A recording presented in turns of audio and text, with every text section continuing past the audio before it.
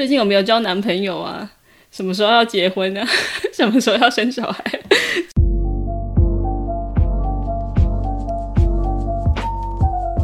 嗨，大家好，我是林老师。I'm Mandarin with Miss Lin from 台湾。今天我有一个特别来宾 Abby 老师，她是华语老师，也是 Talk with Taiwanese Mandarin 的 Podcast 主持人。我自己其实也常常听。我跟她呢，今天会聊一些我们对过年的真实想法，和一些奇怪的现象。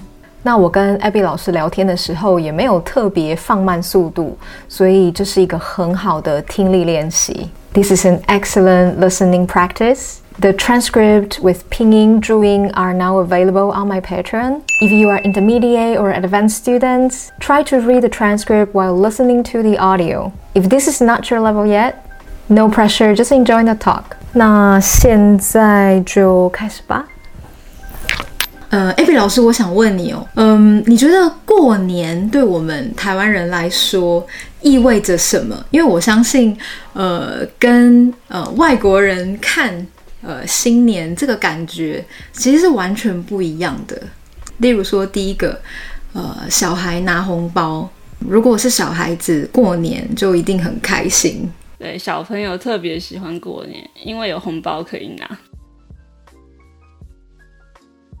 你以前红包真的就是进入你的口袋吗？还是说你爸妈拿走了？对，这要看你的年纪。如果年纪比较小的时候，对，妈妈就会说我帮你保管，我帮你存钱。结果你知道，保管最后可能还是在妈妈那里。大概几岁就可以真正拥有那个红包？几岁吗？我想一下，可能大概10岁吧。老师呢，我也忘了。对，国中。我比较晚一点。等到我们长大，就变成说我们要发红包。那你会不会觉得有点压力？对，一出社会开始工作就会，要包红包给亲戚的小孩。那我自己的话，我也会包给我的爸爸妈妈。对啊，那压力的话，对，当然会有，因为以前都是开开心心的拿红包，现在就是要把钱发出去这样。对，可是其实也还好，因为你可以决定要包多少，并没有说你一定要包多少钱。那我可能就是，如果我赚比较多钱，我就发多一点；那如果没赚那么多钱，我就发少一点。就是大家也可以体谅你。对，大家是可以体谅的，或者是今年经济不景气，真的，所以就红包就缩水。对啊，没错，就也不会说因为你说发比较少就不喜欢你的就是赚钱很辛苦。那可以问一下，你包给你爸妈大概包多少？包给我爸妈哦，这是个很好的问题，因为其实真的每年不一样。爸妈也可以体谅。对啊，我有包过到1万多。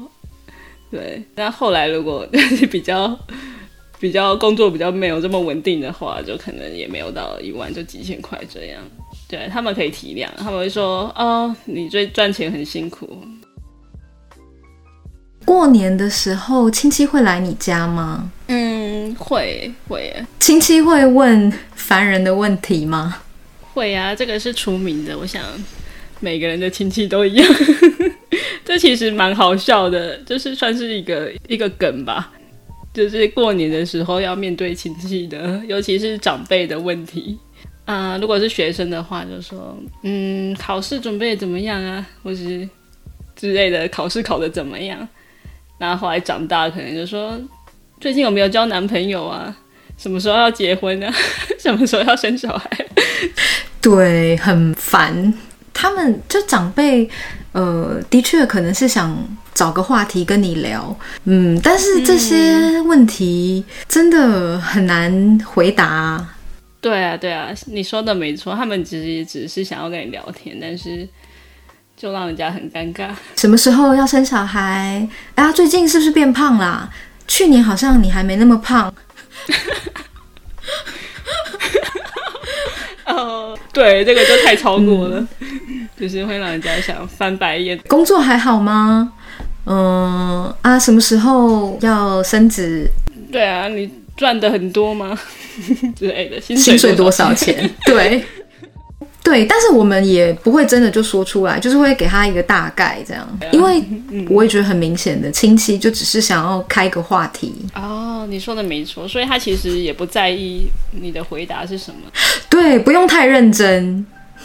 这个是一个很好的点。认真就输了，这是我后来的一个经验体悟。哦，这个不错。其实过年的时候，有一些人会觉得很烦，特别是媳妇，就例如说你刚嫁到一个人的家里去，然后过年可能你就会觉得要准备很多的过年饭菜。对，这个我目前还没有体验到，但是会听姐姐或者是别人说过。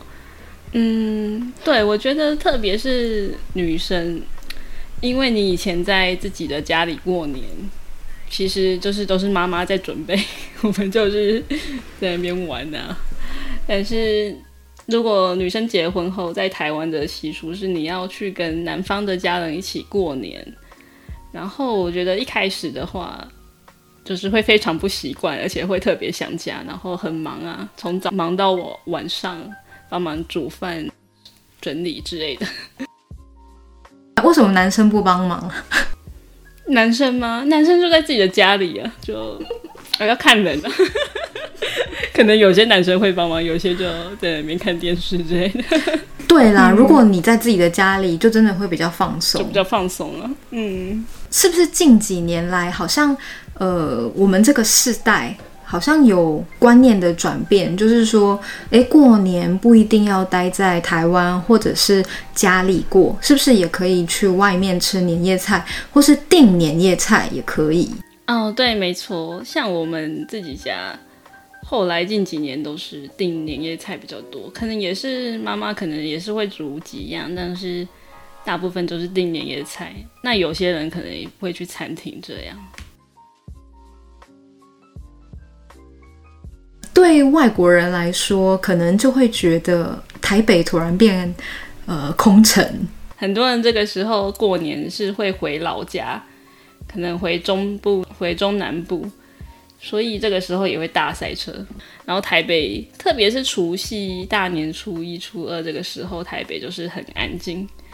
对啊，然后因为我自己的话，我是老家就在北部，所以我是不用回中南部，我就还蛮喜欢这个时候的台北，很宁静。对，我也是。真的，你也是。对啊，就觉得好像这条街是属于我自己的。没错没错。那老师刚刚提到说，那个外国人会觉得无聊，对，因为这个时候餐厅啊、店家都会休息，对，所以就是有点像说，如果我之前在国外的时候，圣诞节也是非常城市是一片安静，对，大家都回家过圣诞节。那我们一群外国人可能就会聚在一起，自己庆祝、自己 party 什么的。对啊，我其实也这样觉得。我在法国，我每年的圣诞节，我都觉得好想回家，好寂寞，所有的店都关了，什么都关了。对啊，对啊。